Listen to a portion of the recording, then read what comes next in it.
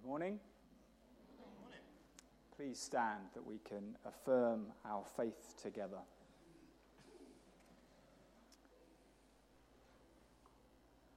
That we worship God, Creator, Christ, and Holy Spirit, in whose image we are made, to whose service we are summoned, by whose energy we are renewed. This we believe. That it is central to the mission of Christ to respect the earth as God's possession, to rejoice in the diversity of human culture, to preserve human life in all its beauty and frailty, to witness to the love of God for all people and all places, and to invite others to share that converting experience. This we believe. That through the power of the Holy Spirit, the persecuted shall be lifted up, and the wicked shall stumble. The hesitant prayers and hidden actions of God's people shall change the course of human history. The ancient words of Scripture shall startle us with fresh insight. This we believe. That God has called the church into being to be the servant of the kingdom, to be a sign of God's new order, to offer a foretaste on earth of the magnificence of heaven. This we believe. That Christ, fully aware of our differences, so that the world might believe. This we believe, and to this we are committed, for the love of God, in the way of Christ, by the power of the Holy Spirit. Amen. We sing together, "Come, now is the time to worship."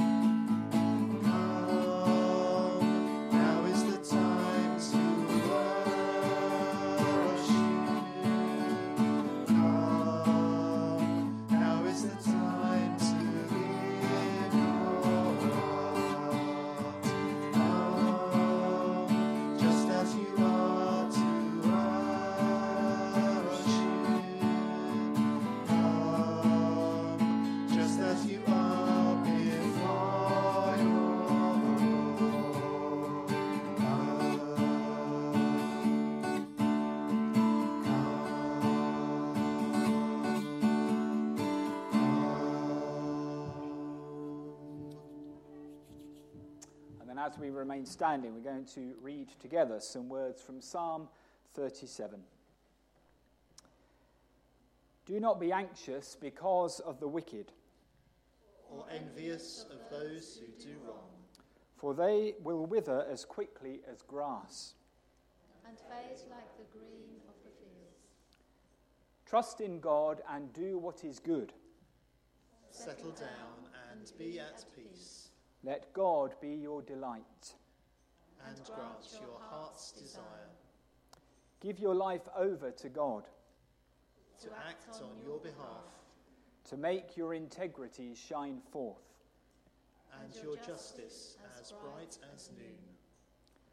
Be still before God, wait patiently, Not envying those who prosper, nor fretting at those whose malicious plans.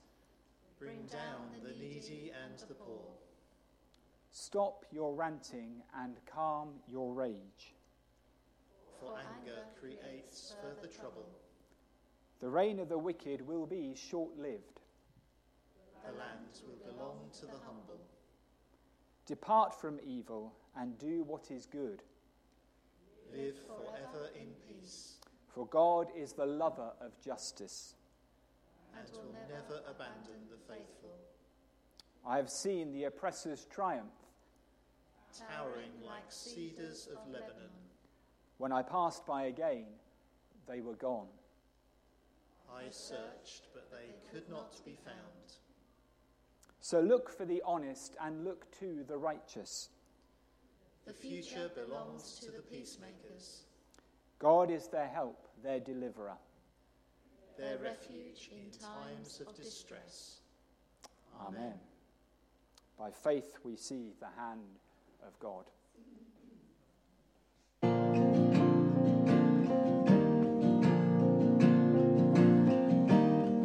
By faith we see the hand of God in the light of creation's grand design, in the light of those who prove His faithfulness, who walk by faith and not by sight.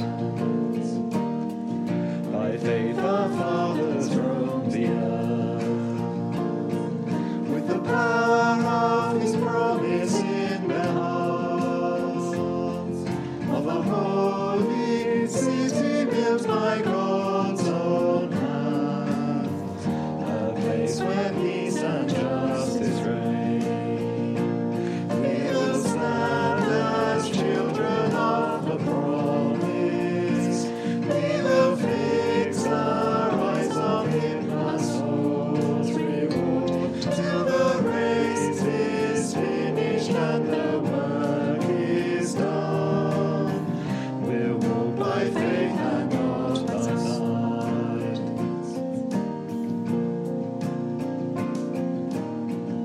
By faith the prophets ordained, when the loved for Messiah would appear, with the power to break the chains of sin and death, and rise triumphant from the grave.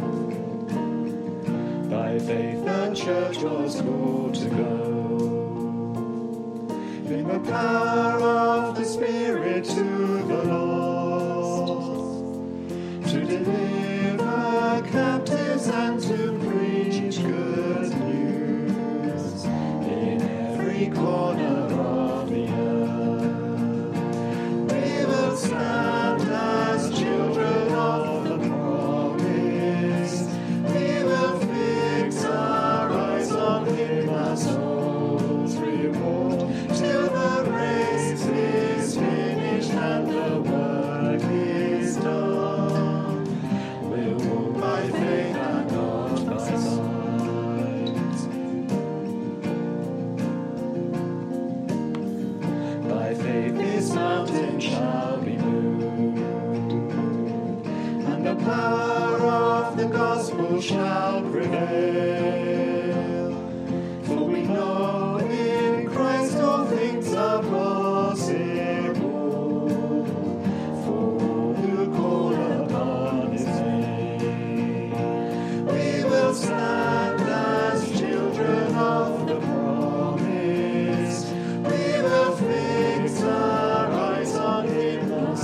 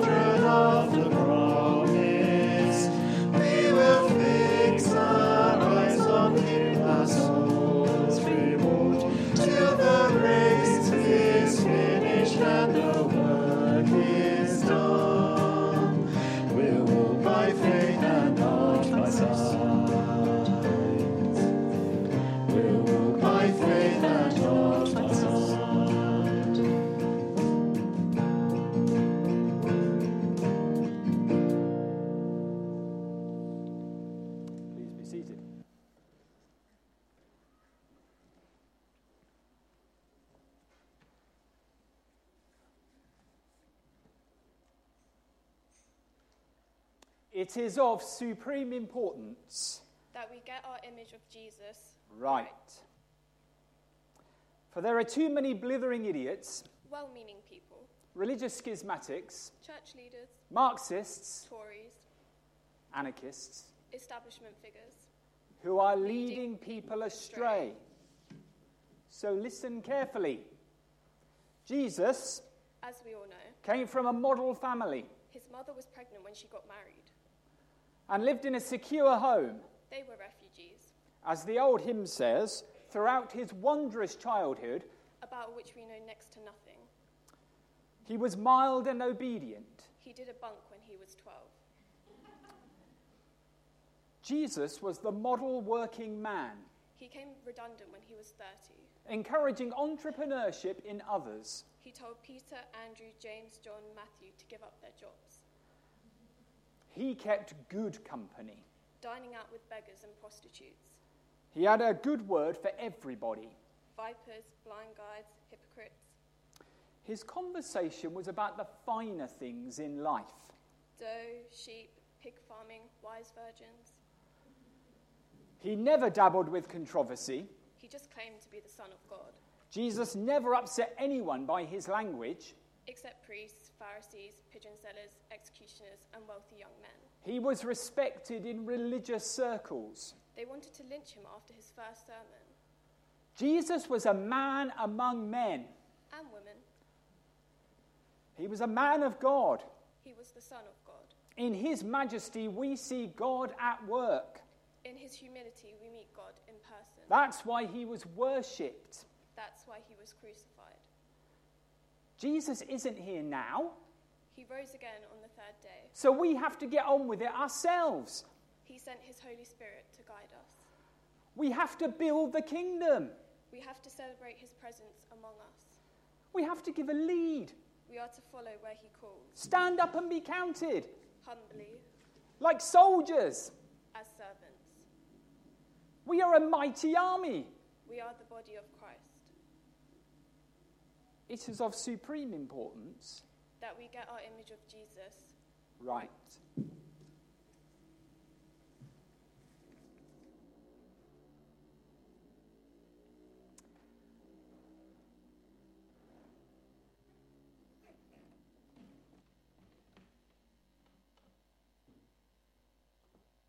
Habakkuk.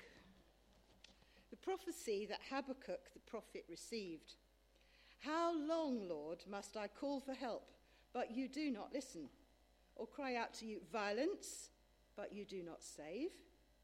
Why do you make me look at injustice? Why do you tolerate wrongdoing? Destruction and violence are before me. There is strife and conflict abounds. Therefore, the law is paralyzed and justice never prevails. The wicked hem in the righteous so that justice is perverted. I will stand at the watch and station myself on the ramparts. I will look to see what he will say to me and what answer I am to give to this complaint. Then the Lord replied, write down the revelation and make it plain on tablets, so that a herald may run with it. For the revelation awaits an appointed time. It speaks of the end and will not prove false. Though it linger, wait for it. It will certainly come and will not delay. See, the enemy is puffed up. His desires are not upright, but the righteous person will live by his faithfulness.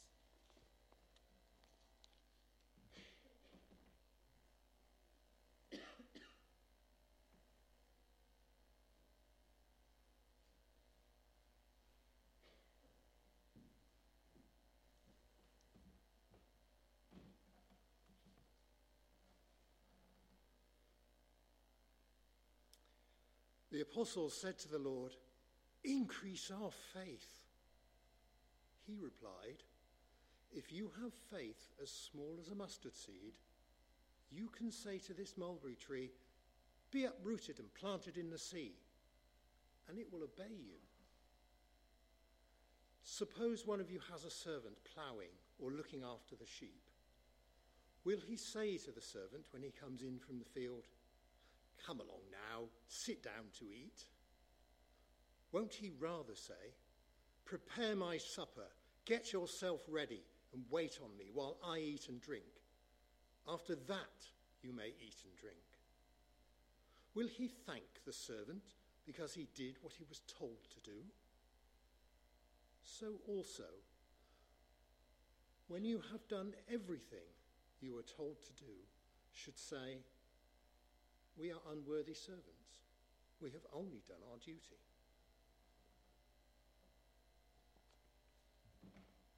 Thank you.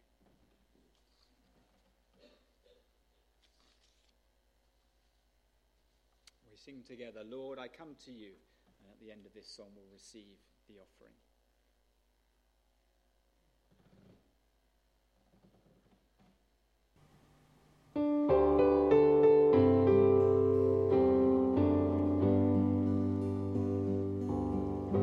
Lord, I come to you, let my heart be changed, renewed, flowing from the grace that I found in you.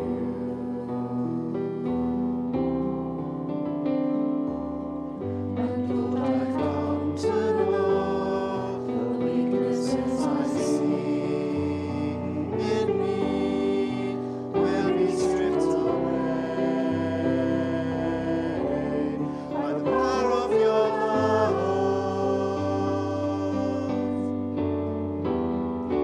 Hold me close, let your love surround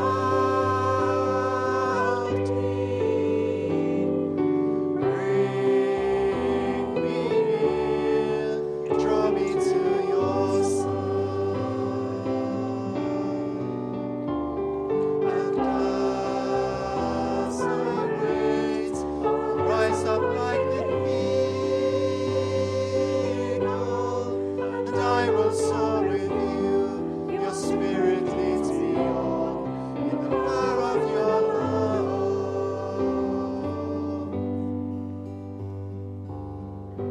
Lord, unveil my eyes, let me see you face to face, the knowledge of your love as you live in me.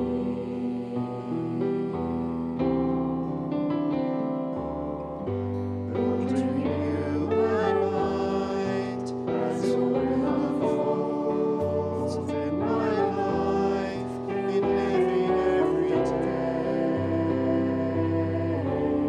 in the power of your love.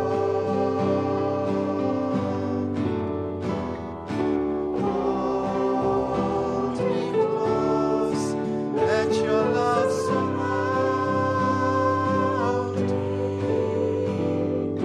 Bring me near, draw me to your side. And as I wait, I'll rise up like the eagle, and I will soar with you. Your spirit leads me on in the power of your love.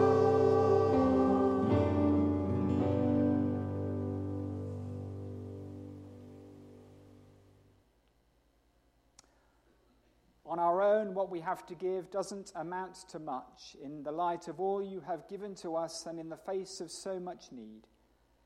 Put together as a congregation, what we offer you here in love becomes more, not simply added together, but somehow multiplied in its usefulness. We ask you to bless our gifts, that with the addition of your blessing, just as it was with the loaves and fishes, there will be enough for all. Amen. Amen. And now we bless the members of our junior church with the words, "The Lord be with you."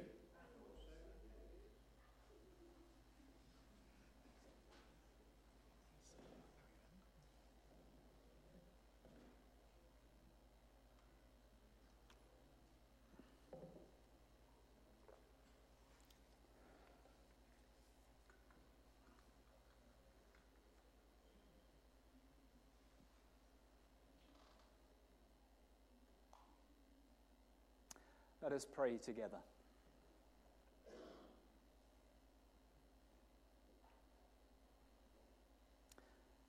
Let us pray for the breaking in of God's kingdom in our world today.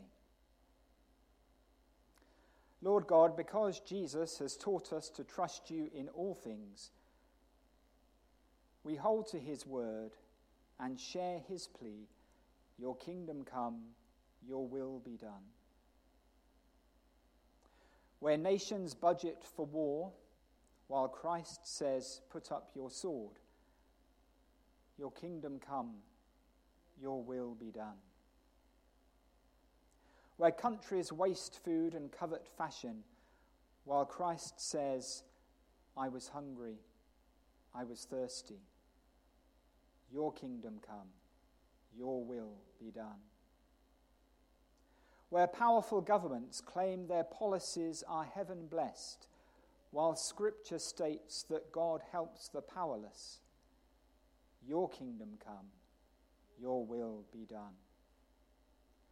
Where Christians seek the kingdom in the shape of their own church, as if Christ had come to build and not to break barriers, your kingdom come, your will be done. Where women who speak up for their dignity are treated with scorn or contempt, your kingdom come, your will be done. Where men try hard to be tough because they're afraid to be tender, your kingdom come, your will be done. Where we, obsessed with being adult, forget to become like children, your kingdom come, your will be done. Where our prayers falter, our faith weakens, our light grows dim, your kingdom come, your will be done. Where Jesus Christ calls us, your kingdom come, your will be done. Lord God, you have declared that your kingdom is among us. Open our ears to hear it, our hands to serve it, our hearts to hold it. This we pray in Jesus' name. In you, gracious God, the widowed find a carer. The orphaned find a parent. The fearful find a friend.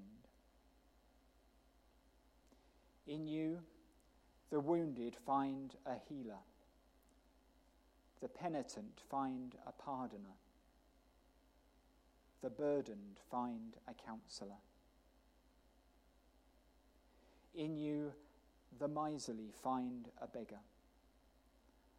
The despondent find a laughter maker. The legalists find a rule breaker. In you, Jesus Christ, we meet our maker and our match.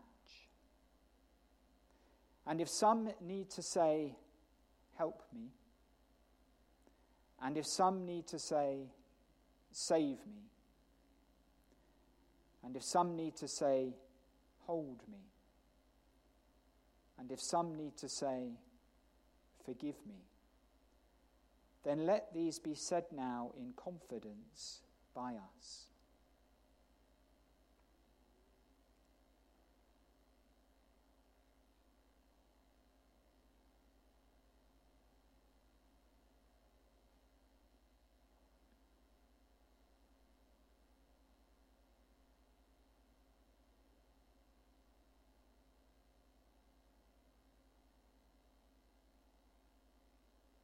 O Christ, in whose heart is both welcome and warning, say to us, do to us, reveal within us the things that will make us whole. And we will wait, and we will praise you. Amen.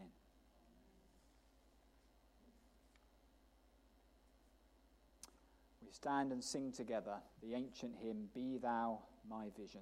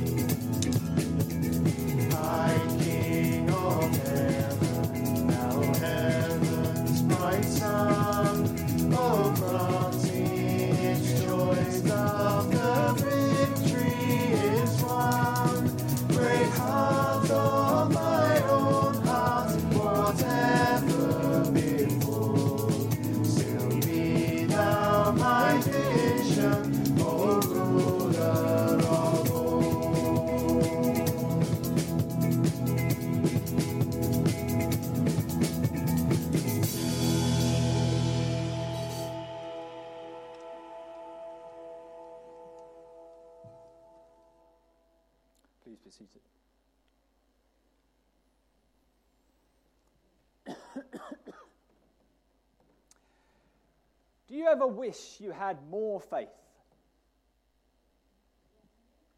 Well, you're in good company. According to today's reading from Luke's Gospel, some of Jesus' first followers, possibly the 12 who were closest to him, wished they had more faith, and so asked Jesus to increase their faith. Perhaps they, like many of us, thought they'd be more effective followers of Jesus if they had more faith.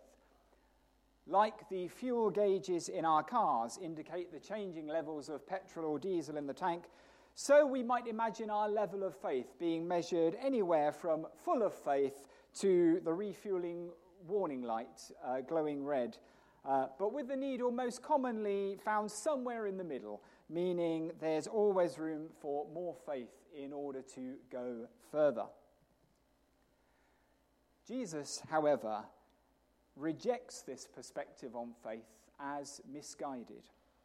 So far as he is concerned, it's not how much faith you have, but simply that you have faith.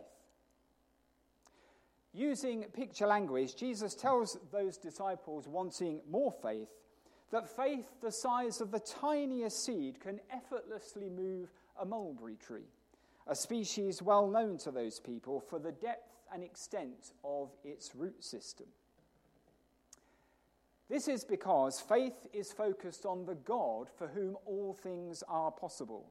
It is his power at work through those who want his will to be done on earth as it is in heaven that makes things happen, not the amount of faith those people can generate. It's not how much faith you have, but that you simply have faith. God will be at work powerfully in his world through those who, simply having faith in him, allow his will to be done in their lives.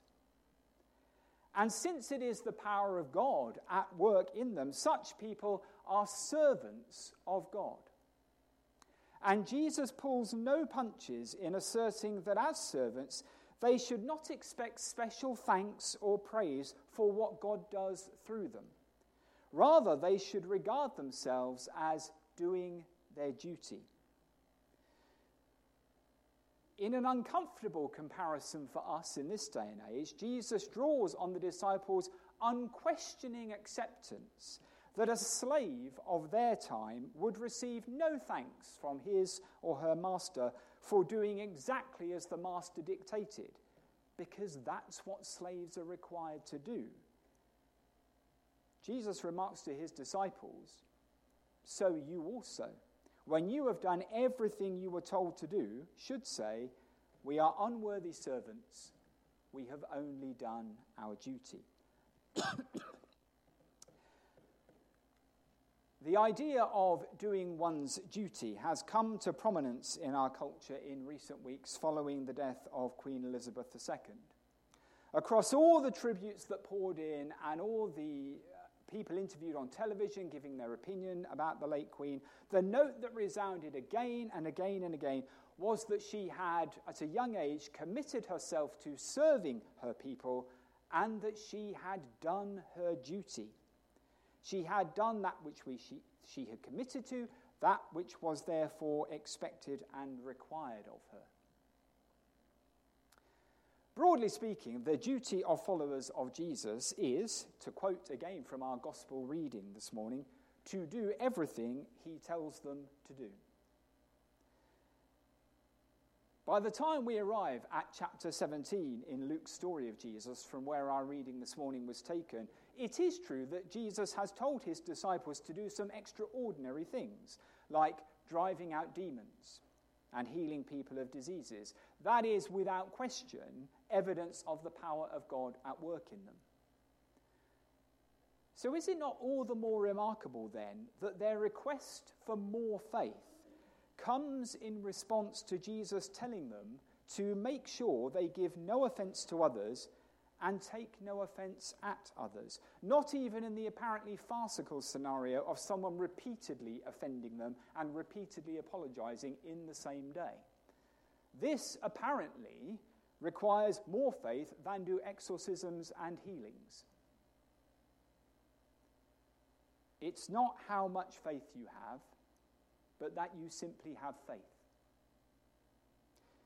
Giving no offence and taking no offence are far from the only, apparently more ordinary duties of discipleship.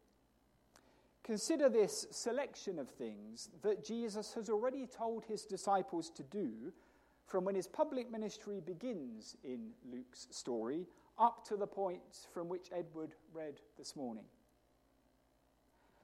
Love your enemies, do good to those who hate you, bless those who curse you, pray for those who ill treat you.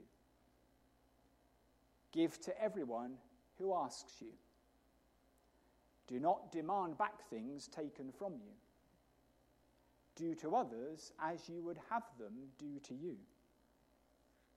Be merciful. Do not judge.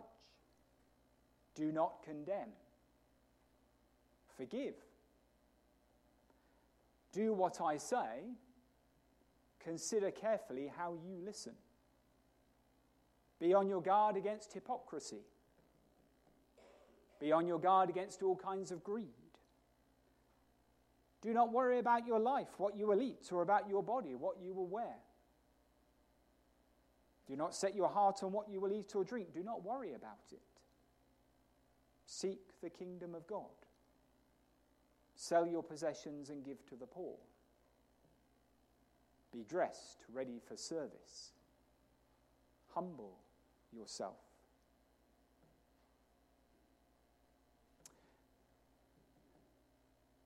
We are very used these days to being able to choose from a great variety of options, to customize almost anything to suit our flexible lifestyle. You can stream music when you want, you can binge watch TV series when you want, you can choose the options on your car, and so forth. This list from Luke's Gospel of duties of discipleship is not a list of options from which we can choose a selection to suit our flexible lifestyle. These are duties to be done. It is what followers of Jesus are required to do. The disciples' request for more faith is to forgive, is effectively an admission that some duties that go with following Jesus are more attractive than others, or that some perhaps come to us more naturally than others. Our duty in following Jesus is not always our delight. It is of the utmost importance, therefore, to remember that our service, our Christian duty, should be motivated by our faith, not by our feelings. We live at a time, however, where the prevailing mood in our culture is to elevate feelings as the ultimate guide to behavior. The name Eugene Peterson will be familiar to many of you as the man who produced the hugely popular everyday language version of the Bible called The Message. Many, many years before he produced The Message, Eugene Peterson wrote a book on discipleship called A Long Obedience in the Same Direction. And you won't beat that for a description of what it means to follow Jesus. In that book, he writes, we live in what one writer has called the age of sensation. We think that if we don't feel something, there can be no authenticity in doing it. But, he goes on to say, the wisdom of God says something different, that we can act ourselves into a new way of feeling much quicker than we can feel ourselves into a new way of acting. Worship, he says, is an act that develops feelings for God, not a feeling for God that is expressed in an act of worship. When we obey the command to praise God in worship, our deep, essential need to be in relationship with God is nurtured. Our feelings must be subjected to our faith, to what we know of God and his will and purposes for his world, and the part he graciously invites us to play in those purposes. Our feelings are not a reliable guide to doing our duty as followers of Jesus. Disciples have feelings, of course they do. But disciples are formed by faith, not by feelings. As Tom Wright, the former Bishop of Durham and one of our leading Christian thinkers and writers, states in his book on Christian living called Virtue Reborn, lots of people feel very strongly that we should bomb our enemies, that we should execute serious criminals and castrate rapists, that we should abolish income taxes and let the fittest survive. Lots of other people feel very strongly that we should do none of these things. An exchange of feelings may tell us where the pressure points are likely to come, but it won't tell us what is the right thing to do.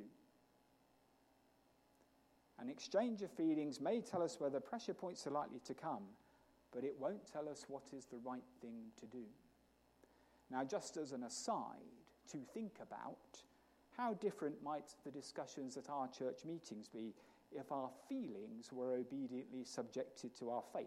Remember, it's not how much faith you have, but simply that you have faith. What difference would it make to our discussions if our feelings were obediently subjected to our faith as we seek together to discern the mind of Christ, as those committed to being transformed by the renewing of our minds, as Paul puts it in Romans 12, verse 2. Since our faith, its presence, not quantity, is the motivation for our obedience, we must consider, of course, what we mean when we speak of having faith in God. All too often, possibly without realizing it, we speak of our faith in God as simply the assurance that heaven awaits us when we die. That's involved, of course, but that's a tiny part of what's going on when we say we have faith in God. That way of thinking, that primary focus on where we are going when this is all over, leads all too easily to understanding our duty of obedience as somehow keeping God on side. Yes, we know the drill by now. We know that our eternal life is God's gift of grace. But it can't hurt to build up some good behavior to be taken into account should we ever be at risk of him taking back his gift. We're back to the fuel gauge mentality. We need more faith to be more effective to secure greater rewards. And as we've already said, the problem of seeing faith like the fuel in a car is that we slip into thinking that it's our level of faith that makes things happen rather than the power of God. In a sense, the focus of our faith is our faith rather than God. Now, that easily leads us into all sorts of problems, like the hugely pastorally insensitive one of suggesting that if only people had more faith, they would be healed, as though it were down to them. By extension, it also implies that if we attain this or that level of faith, then God is somehow duty-bound to do this or that for us by way of reward. In other words, we come to think that God is somehow in our debt.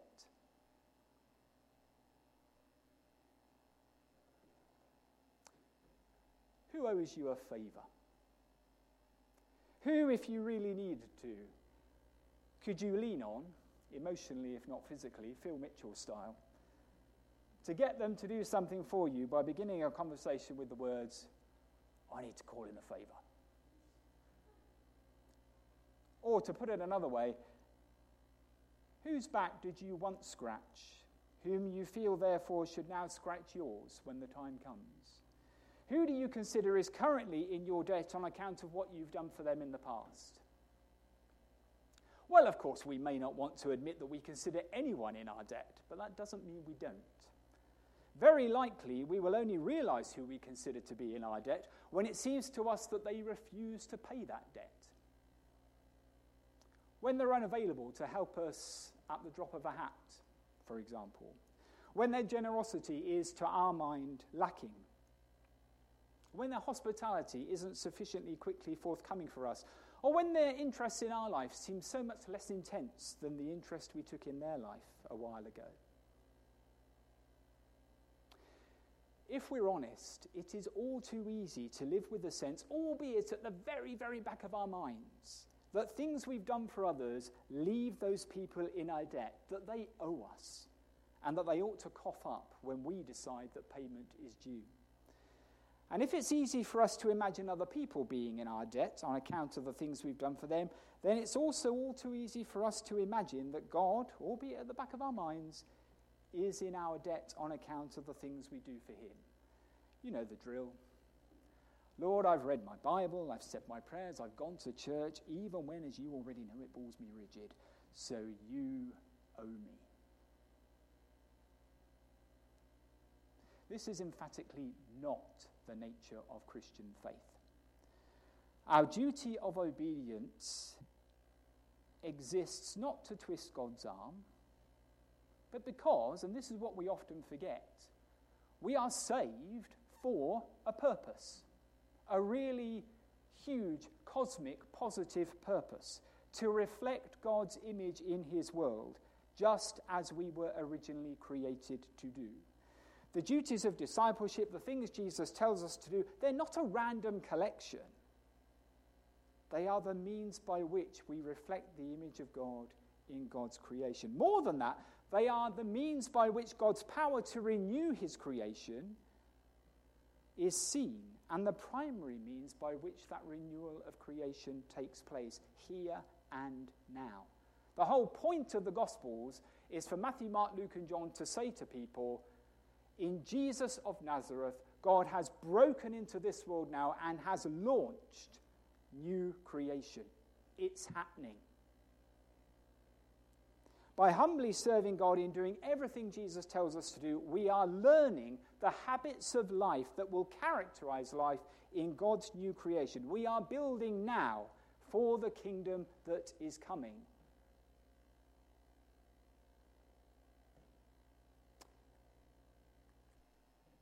To quote Tom Wright again, Christian behavior is not a matter of discovering what's going on in the world and getting in tune with it. It's not a matter of doing things to earn God's favor. It is not about trying to obey dusty rule books from long ago or far away. It is about practicing in the present the tunes we shall sing in God's new world. Doing our duty brings a little bit of heaven to earth. Living faithfully in the present world as those anticipating its renewal is what was required of Habakkuk in our Old Testament reading. Weary of the violence around him and the utter disregard for the things of God, Habakkuk complained to God, asking how long he must endure. And God's answer is essentially that Habakkuk must continue in faith. The faith that God will act to end the injustices suffered by his people that presently cause him to despair. He is called to live amid the ugliness as one trusting in God to restore its beauty. It's the same note that sounds through Psalm 37, which we read together as part of our service earlier.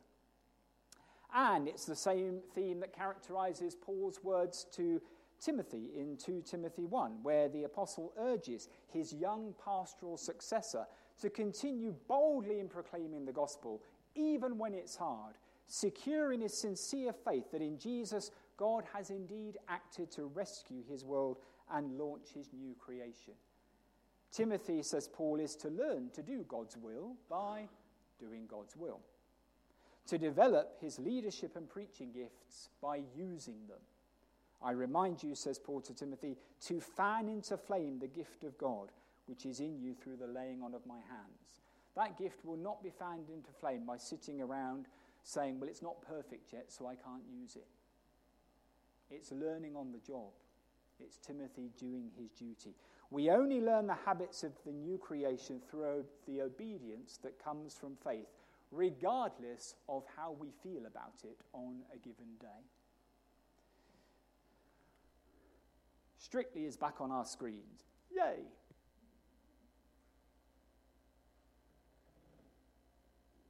It provides actually a helpful analogy for what we're talking about today, because we're in the early stages, week 2 last night.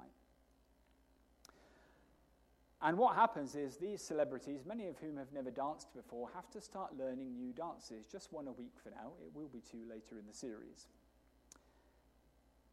And of course, because it's all new and they've never done it, at first it all seems quite unnatural to them, and like such hard work that it's probably not particularly enjoyable. And you can see sometimes that even when it comes to being on the dance floor, their mind is not sort of free to enjoy the dance. They are focused on the mechanics of where do my feet go, where do my arms go, am I keeping in time? So how do they get better?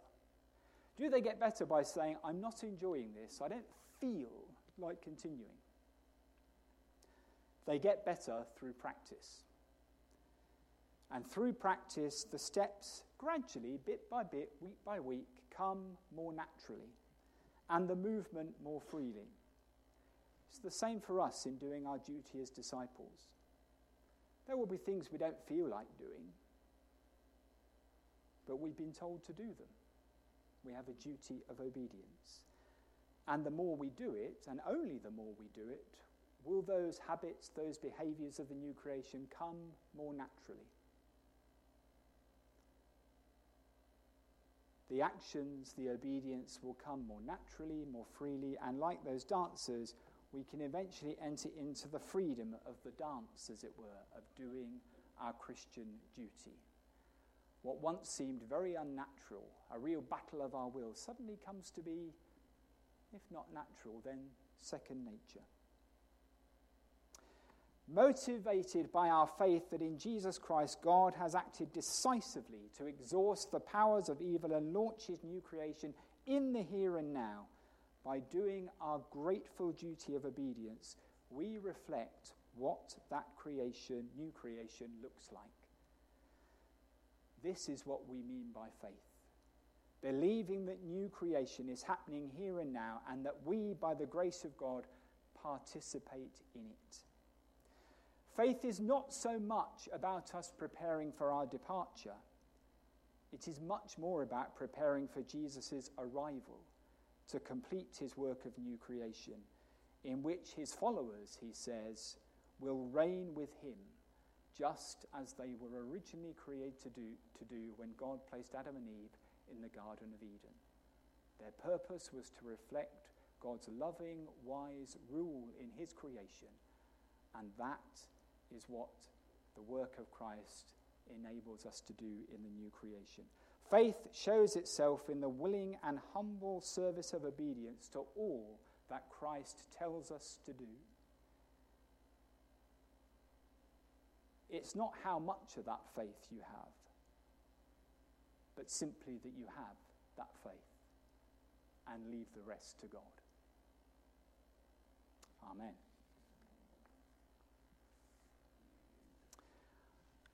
Our closing song is one that captures the sense of Christ the servant. From heaven you came, helpless babe, entered our world, your glory veiled, not to be served, but to serve, and give your life that we might live. This is our God, the servant King. He calls us now to follow him, to bring our lives to the daily offering of worship to the servant King. There in the garden of tears, my heavy load he chose to bear. His heart with sorrow was torn. Yet not my will, but yours, he said. This is our God, the servant King. He calls us now to follow him, to bring our lives to the daily offering of worship to the servant King. Come see his hands and his feet, the scars that speak of sacrifice, hands that once stars into slaves, to cruel nails surrendered. This is our God, the servant King. He calls us now to follow him, to bring our lives to the daily offering of worship to the servant King.